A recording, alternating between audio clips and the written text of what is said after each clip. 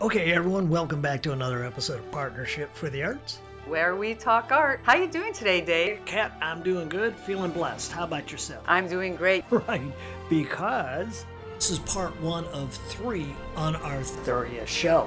How about What a milestone. It That's is. awesome. It is. This Oh. is what, your 5th I show? think it is my 5th show. Right, Wow, time right. flies. I feel so honored to be here. It's Yeah. just a great place to be. I love the service that we're providing, what the show is all about. Well said. Looks like you're settled into that chair over there. Oh, I'm very comfy. Yeah. Oh, wow. Yeah. Mm-mm. Fitting right in with the co-host. That's Fitting good. right in. There we go. So, with a quick intro of our guest, Isaac Mingus, he is a double bassist for the Charlotte Symphony Orchestra at the age of 21. I have gotten to know this young man, a friend, and I've got to know his story, his life story, and it is an incredible story, an inspiring story. It's one of those stories that when you hear it, you go, wow, really? It truly is a story of many triumphs out of tragedy. So with that, Kat, you ready to start? I'm ready to start. Okay, then here we go. This is Partnership for the Arts. Come join us. As we explore the worlds of art. You can find this and other episodes on our Facebook page, Partnership for the Arts Group Talk Show, or you can find us on our website at partnershipfortheartsgroup.org. This show was recorded at the Visual Arts Center in Punta Gorda, Florida. Isaac, I'm going to say welcome to the show. Good morning, Dave. Good morning, Catherine. Good morning, Isaac. It's great to have you here. I had a chance to meet with you just out by the coffee bar there, and I just really have to say you're an amazingly charming young man with so much talent, and I can't wait to get started and to hear your story and all of your accomplishments. So. Well, I'm loquacious and I've got my high octane too, so. Oh, awesome. We're all in good company here. Yes, we Suppose are. we are. Okay, so Isaac, you just turned 21. 21. You were born in Chattanooga, right? Chattanooga, Tennessee. Choo-choo. Choo-choo. And you were there for how long? Well, the first 9 years of my life, I turned 9 in Providence, Rhode Island. We went north to move south to Florida. But Okay. we sort of went on this northeastern road trip. My father was a minister, and he did a marriage there in Rhode Island, Providence. And then we came on south. I remember I turned 9 years old on a blustery day up there, and my little brother was so confused as to why I was getting presents and he wasn't. So, that's always how I denotate how long I was in Tennessee. I remember his face when I got a book. I got a book for my 9th birthday, and he said, "I want a book." He didn't read. He couldn't read. He just wanted something. Anyway. So with your book in hand, you found yourself in Florida. And there you were enrolled in quite a prestigious school in Osprey. Osprey, Florida, yeah. Osprey, Florida, yes. Pineview. I had the great fortune of attending Pineview, yeah. I looked it up. It is for, as they say, highly intellectual and Yes. gifted individuals. Pineview is a rarefied environment. It's a public high school. It's almost like a magnet high school. It's kind of hard to classify, so it's in its own little oasis in the Sarasota County school system. And I was surrounded by high aptitude peers for my entire career there, which was only 6th through 11th grade. But through those years, I met a lot of interesting people. Where your music career started, so to speak? Yes, I did start my music career there. Chris Mink is the orchestra director. He's a bassist himself. Of all places, he's from Providence. I can interject. When Sure. you got accepted into the school, were you already playing music? No. Oh, so you had the passion for it. Actually, I didn't. I had no idea that I enjoyed music. I had That's- I had never been exposed to anything but basic recorder class in elementary school. And how'd you fare on that? I was an awful recorder player. So there's really nothing to brag about there. So I ended up quite surprised when I showed up to Pineview and they had all these musical programs, and I actually found myself enjoying sitting in the classroom. And you were going to play the clarinet, right? I did. My father was a clarinetist. I have a buffet clarinet at home that was his, and Chris Mink found me right before I went to the band program, so I figured, well, I'll just play my clarinet in the next 9 weeks, and yeah, who knows, I'll just mess around on the bass for 9 weeks and then get over to the real stuff. Well, The real stuff. I actually, if I can just tell you a quick story about Chris Mink, he's a bassist, like I said, he's from Providence, and Please. so we have all these little connections that I didn't know about, but he actually asked me because of my last name Mingus, which is a very famous jazz name. You're speaking of Charles Mingus. Pedagogy. I'm not related by any means to the inimitable Charles Mingus, but he saw my last name and it really piqued his curiosity, being that he's an adept musician himself, and he said, "What do you want to play, Isaac?" And I said, "The clarinet." He said, "That's adorable. Go get a bass." And so much for the clarinet. Right. Hey, and the program was quite varied and intense, right? Well, it was something called a wheel rotation program where for 9 weeks I would be in band and chorus, and then another 9 weeks I'd be in orchestra and PE, and then another 9 weeks art and band, and whatever amalgamations of these artistic programs, special ed programs. I love the synchronicity, though. I mean, here you are, you had no idea that you had this talent or this love for music, and you were bent on the clarinet because I guess it was an emotional thing. Your father played that instrument, and how Chris Mink. Yeah, Mink. But I love the synchronicity that maybe he saw something in you. Obviously more than the last name. Yeah. Well, Right. Now, Isaac, how many years were you under Chris Mink's tutorage? 6? yeah, he just took a particular interest in me, especially because I indulged him after he knew I wanted to play clarinet so badly. So he really took me under his wing. He taught me pro bono for 6 years, all the time that I was there at Pineview. 6 years, okay. He got me into All-State after 1 year of playing. I went to the 8th grade Florida conference for All-State, and that was an incredible experience, which definitely inspired me to actually keep practicing, because he really, did push me through within a year to the statewide. I guess it's sort of an honors orchestra. You audition for it, but it's open to all the schools in Florida, public high schools and middle schools, and that included the Dreyfus School of the Arts and the New World School of the Arts and a few other incredible magnet schools where they just practice music 4 hours a day in a curriculum. So he after that, I found that practicing wasn't so bad. It actually does reap, quantifiable rewards, and I kept going. Yeah, that's for sure. But what an honor. It was an honor, and Chris was so proud, and he was so happy to keep going after that, because both of us saw what our chemistry was achieving, and he thought he could do a lot for me, and he did. But music wasn't the only avenue you were taking at Pineview. Beginning of 7th grade, that summer that I was transitioning, just year into Pineview, I was also a year into the Sarasota Skeletons rowing program. So I was just beginning a small athletic career, which I desperately needed at the time and could probably use again. Either way, moving, all these things are coming into place when I was turning 12, and so yeah. And then at that time, Isaac, your father's health began to fail. Yeah. At that same time, that same summer, he was diagnosed with amyotrophic lateral sclerosis, better known as Lou Gehrig's disease. Oh, okay. And after a 4-year battle, he passed away. October of 2012, on Halloween Day. And Isaac, we've had these discussions and conversations before. Yeah. We've got to know each other. Your father passes away. You're 15. Your life really began to unravel for you, didn't it? Yeah.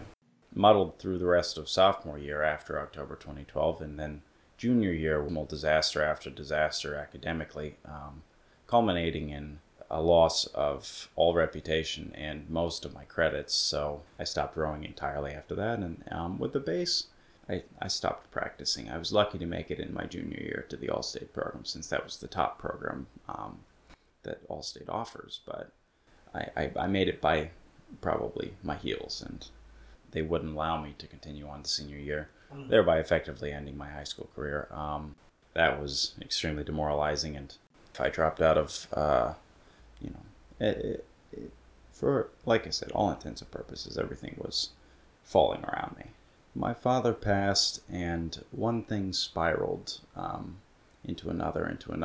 The domino effect was really catastrophic because you've got the loss of a parent and the emotional trauma that comes with that, and including ALS is not a pretty disease. Right. It's not a gentle disease. It's not kind, and to those suffering or those around those suffering, and it really took its toll. Yeah.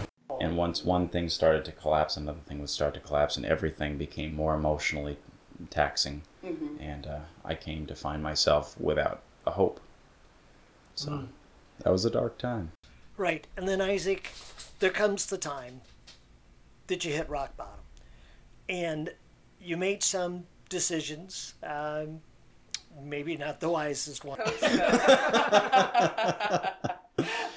at the time, but it set a chain of events that really forced you to move on, didn't it? Yes.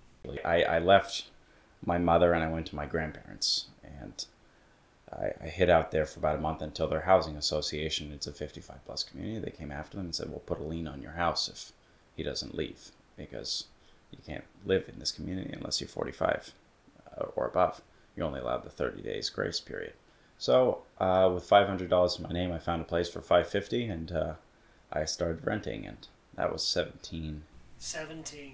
November of 2014. I was 17 years old. Just 4 years ago.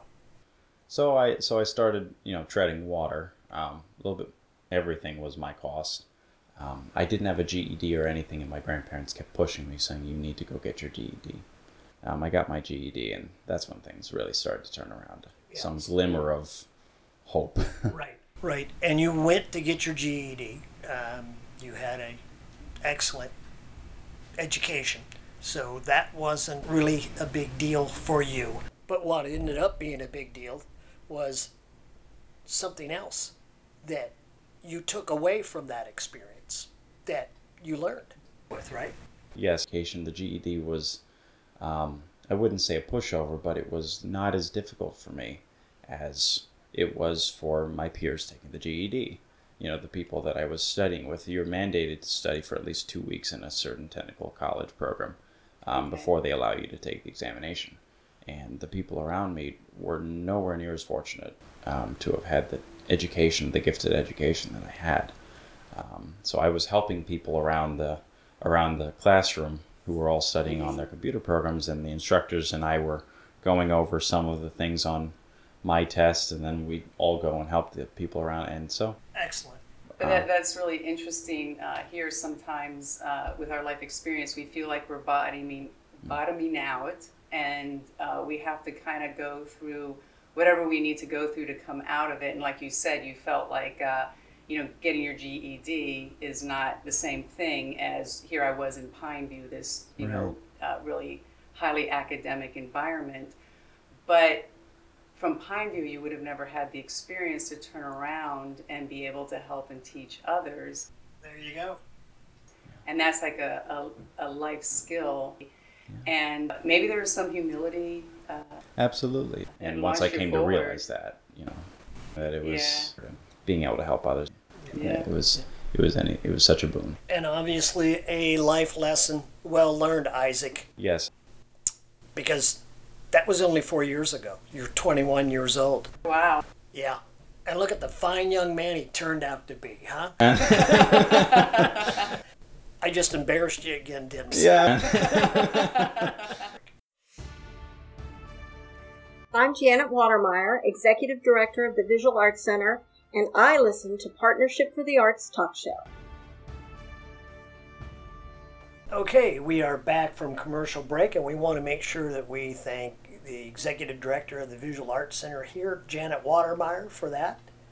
And we are here talking with Isaac Mingus, who is a double bassist for the Venice and the Charlotte Symphony Orchestras, which we will discuss. Isaac, before we went to the break, we were talking about bouncing back with your GED. But you did some other things after that, like one of your first professional performances, right? Absolutely. Well, I've been playing jazz since the Pineview days. When I was a junior in high school, there was founded the first ever Pineview Jazz Quartet by a bunch of seniors. They were just delinquents. They thought they were going to have some fun playing some gigs around town, and the senior bassist said no. He was a fantastic individual, but he just didn't really want to get himself involved with the quartet, so they asked to be in a jazz quartet. 2014, of course, I had run away a couple months ago. So I said, sure, I want to learn, and we did gigs every Sunday at this place that was called the Broadway Bar in Sarasota. It's now called the Starlight Room. But in the last year of a restaurant that had been around since 1925, it failed in 2014, and we were there for the end of it. Every Sunday we'd play in the evening, and there was one Sunday where a group was playing in the afternoon before we got there in the evening, and their bass player pulled out at the last second. So the owner of the bar said, don't worry, I've got a high school bassist that's going to be playing this evening, and he can just play for your group as well. So I showed up that afternoon, and I met this man named Bob Miner. He's a saxophonist from Charlotte County. He lives here in Punta Gorda. And he said, okay, how many years have you been playing jazz? And I said, 4 months. And he said, do you know how to play jazz? And I said, everything is relative. And and he said, okay, we'll make this work. And he gave me tips throughout the entire gig, and tips often in the form of taking a saxophone out of his mouth and shouting at me. But we made it unscathed. And he said, you've got talent. You need work. And that was about it. And but, I didn't know that I'd see him again, but that was my very first May of 2014. That was my first quote-unquote professional gig. Are you going to tell us what you were playing? Well, we were playing everything you can think of for jazz standards, like Girl from Ipanema, All of Me, Take Five, etc., etc. The stuff that you can call readily to mind. It was just a quintet with a vocalist. I remember the orchestration being piano, drums, bass, sax, and the vocalist. And Bob was the most adept player on the gig and the most apt to lead, so he was pulling everybody from one direction to another. He had a lot of fires to put out that gig, I remember, because all of us were a little all over the place. But he did it, and I didn't actually see him again until New Year's Eve that year, when the bass player for his regular group at Casariano's Italian Eatery in Venice, on Venice Avenue, their bass player said, oh, I got a better gig. You need to find another bass player. And he called me in and dragged me through that gig. But so I just find that fascinating. I'd never experienced that as a painter. So the way you're talking about it, I just keep thinking of a salsa dance going on. So yeah, it is like, we all have a rubric, which is just a lead sheet of chords, and that's how the song goes pretty much every time. Some people disagree on which chord fits where, but typically we have chords in a certain key. And those chord changes are what we all have to work with, but it's what we do with them that changes. So yeah, it is like a different amalgamation of our skills every time, and sometimes we fit together better than others, and some players fit in better due to experience in any situation, and some players can't adapt. And I was in the middle of learning how to adapt, and they all had to come to my level and sort of try to fit themselves around my misshapen ideas of what jazz was. But they molded it, he with a sort of hammer. He beat me into shape with his saxophone. So I lovingly, colloquially refer to him as my jazz teacher. He doesn't see himself that way. He just sees himself as another saxophonist, but he's a great guy. Yeah. That's an awesome story. And how did you feel when the thought of, okay, I'm going to be playing actually now professionally, just knowing that, did it make you nervous? It's hard to designate professional, but I put it in the box of being paid to perform. As in, you've got the responsibility, somebody's giving you money to give them good music. So that's it was a little nerve-wracking by that definition, because here I don't know what I'm doing. And New Year's Eve 2014, of course, I had run away a couple months ago, and I'm just trying to tread water, and here I am in this designation of professional in my mind, and I've got these people around me that are such astute professionals, at least relative to my abilities, and I'm just trying to keep up. So there was a lot of nervousness before every gig, not for the performance aspect of it, but for the performing, for keeping up with those around me. Okay. Yeah. What was I going to mess up this gig? Who was I going to throw under the bus? How was Bob going to yell at me this gig? Eventually, I started getting other contacts. Organically grown my network that way, just by word of mouth. I've never sent resumes or anything like that. It's who needs a bass player to win and why? And I show up and do the gig. So, you know. And those are the best lessons, just to... It's constantly staying on your toes, playing Yeah. with new people, and I quite enjoy that now that I can adapt. Yeah. Right. So that's the other dimension to music. You know, I think of, you know, when you look at the other art, visual writing or whatever, but so many dimensions come into being a musician more so, I think, than a lot of the other forms of art. You have to really have a highly developed sense of awareness to be able to pull that off. There's a totally different awareness, and it ain't Beethoven. I'll put it that way. You know, and that's not a good or a bad thing. It's just a different thing. Right. You know? Yeah. There's no judgment there. It is, like Right. you said, it is just so It's just different. a different bear. Yeah. Mm-hmm. Same instrument, different thing. Yeah. Okay, so Isaac, you were playing in different jazz quartets. Then comes along the next milestone in your journey. You got a chance to audition for the youth orchestra in Sarasota, correct? That's right. Around the same time that I started with that first gig in May of 2014 with Bob, it was just before May that I discovered the existence of a group that said, well, we have a lot of quality musicians that make All-State every year, and they call themselves the Sarasota Youth Philharmonic. I knew that the Sarasota Orchestra existed. I didn't know they had a youth program. And I check into it, and what's the deadline? Oh, it's May 1st. What's today's date? Oh, it's May 1st. When for the application, this is the deadline. Oh, when does the office close? It's 5 p.m. What is the time? 4:30. Okay. So I printed out some forms really quickly, and I was in the Pineview Orchestra with a couple other kids, Jack and Tyler. I rather liked them. They were good friends of mine, and I texted both of them, and I said, you each owe me $35. We're all auditioning. Go print out Tchaikovsky Symphony 4. We've got some practicing to do. They said, when's the audition? I said, 2 weeks. In 2 weeks. Yeah, so I learned the excerpt. I spent all night that night practicing. We had a couple other etudes. It was relatively difficult stuff because it's a strenuous group, and they want to make sure that everybody that gets in can play. And I practiced for the entire night that night, and then I came back. All right, guys, meet me. You know, after hours, school ended at 1 o'clock. Meet me at 3:30 in the orchestra room, and I beat them over the head with my newly acquired Tchaikovsky skills. I pushed them through the pike, and 2 weeks later we all auditioned and we all made it, which was great. We were all very proud of our achievement, you know.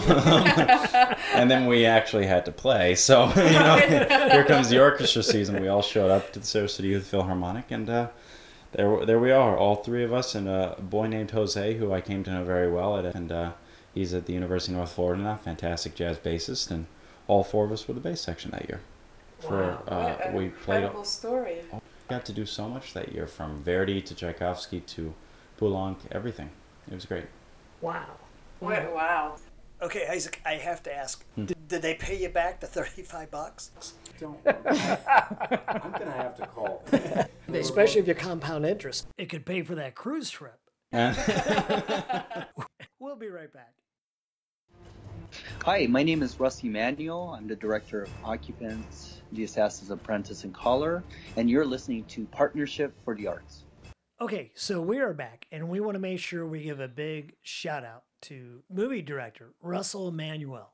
And of course, Russell's movies, The Occupants, Assassin's Apprentice, and Collar, have been just winning incredible amount of awards throughout the film festivals globally.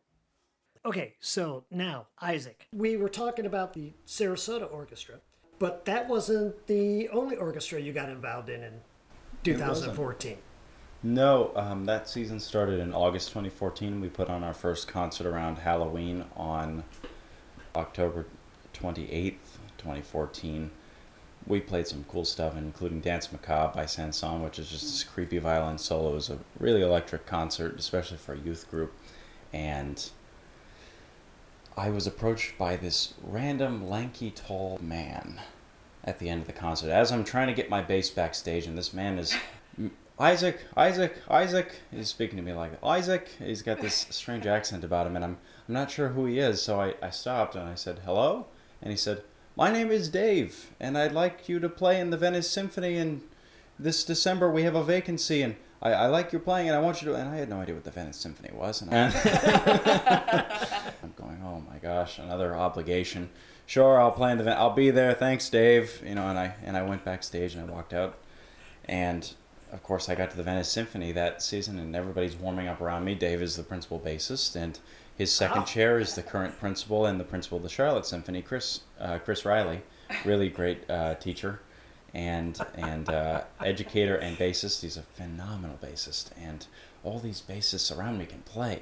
I'm like, wait a second, wait, hold on, wait, nobody told me this was a good orchestra. Wait a second, and I'd practiced, but But you didn't know. I had no idea. We were playing. It was Christmas music, including the Nutcracker Suite. The war horses of the Christmas repertoire, and this is the first time I had gotten to play them, so I'm excited. And this is standards, but I expected a bit of a drag. I thought we were going to drag these pieces through, and of course it's a brilliant sounding orchestra. It's better than anything I'd been in at the time, and it really lit up, for me, my sort of another re-impassioning of my musicality, because I was, wow, there is more to life. There is more to bass playing at my level, and here I was treading water where I thought I was just going to walk in and sort of cruise through it. Well, no, with the Venice Symphony, I had no idea what they were. I thought it was a community orchestra.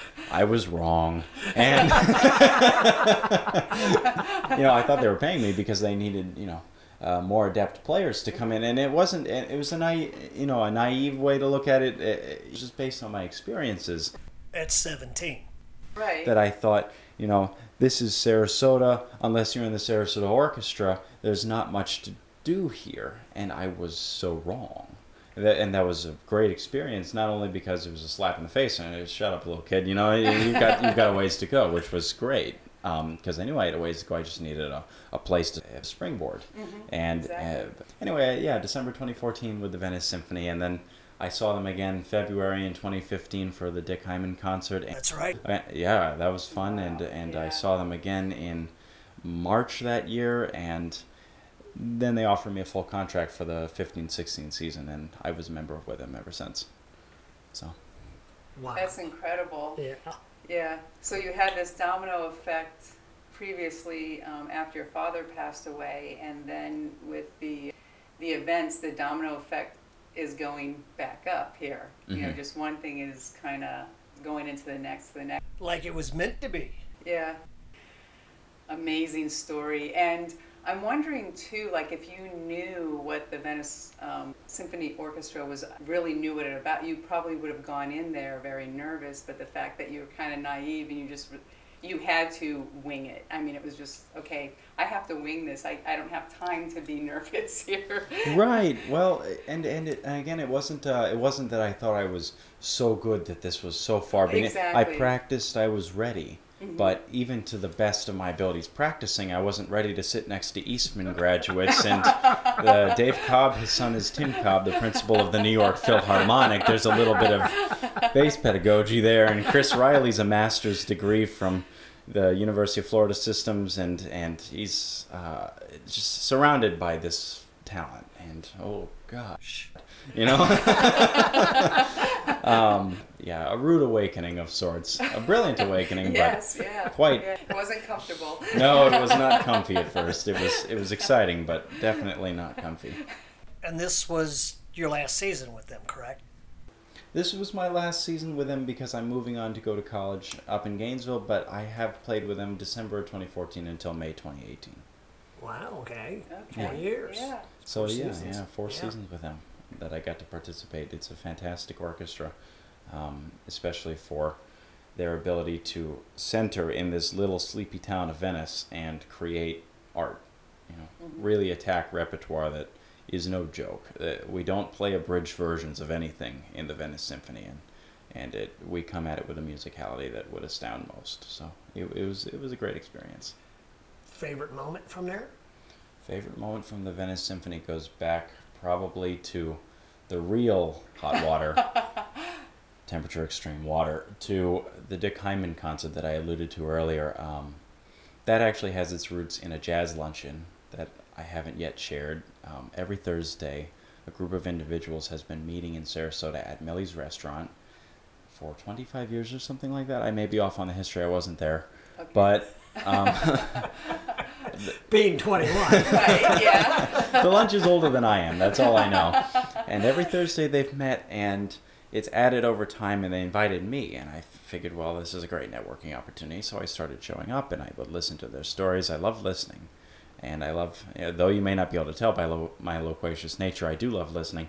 And I heard so much from these older gentlemen and ladies that have been playing jazz for decades, longer than I'd been around. They shared so much. So I was 17, and I was at the lunch in mid-December, and I have this man walk in with a floppy hat and large rimmed glasses, and he just looked like a Hawaii surfer type. Who is this guy? A little bit past his prime, but at one time he was just out to lunch surfing, and I had no idea who he was. And he sits down and starts talking to somebody, and I'm still curious about him, and somebody leans in and says, "Do you know who that is?" And I said, "No, I don't. Who is that?" And, "Oh, that's Dick Hyman." You ever heard of Dick Hyman? And I said, "No, I haven't heard of Dick Hyman." And the guy filled me in on just a few of the things, like that he scored all of Woody Allen's films, for example, or that he's got he's got 6 now, I believe, but he had 4 honorary doctorates from various esteemed colleges for his musicality, and et cetera, et cetera. And I said, "Oh, that's Dick Hyman." Oh, now he's an NEA jazz master. He's an incredible career. And he looked at me and he said, "Hi, I'm Dick." And I said, "Hello, sir, I'm Isaac." And he said, "I heard you're a bassist." And I said, "How did you hear that?" "Who told you?" "Yes, I'm a bassist." And he said, "Do you play?" And I said, Well, yes. Well, yes, I play. I play with the Venice Symphony." And he said, "Oh, you're an upright bassist for the Venice Symphony?" And I said, "Yes, sir." "Do you play electric?" "Yes, sir." I didn't. I owned an electric, and I knew how to play it, but I was not an adept electric player. But, I mean, how many times are you going to get asked by a man of this caliber? "Do you play electric?" So I just said, yes, I play electric. And he said, "Okay, great. You're going to be in my trio for the Venice Symphony's upcoming premiere of my work for piano trio and symphony."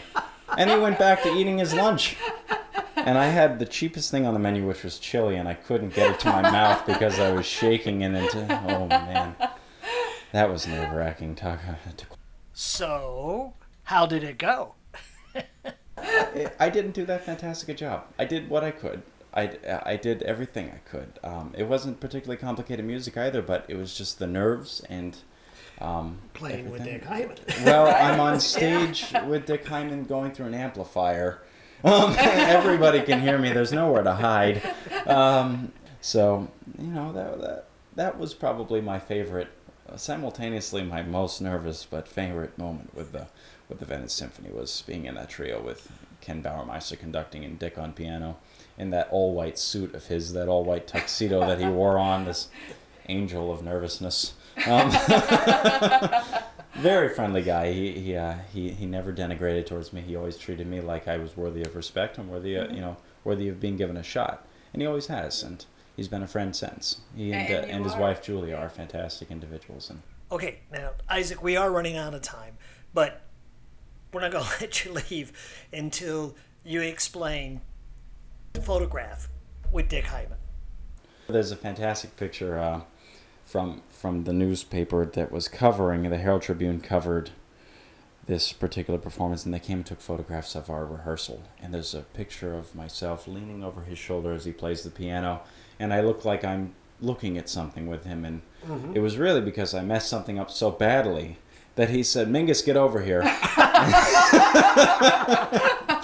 True story. True story. And, well, Dick is such an incredible pianist. He practices for hours a day, even at 91. He has since he was a teenager.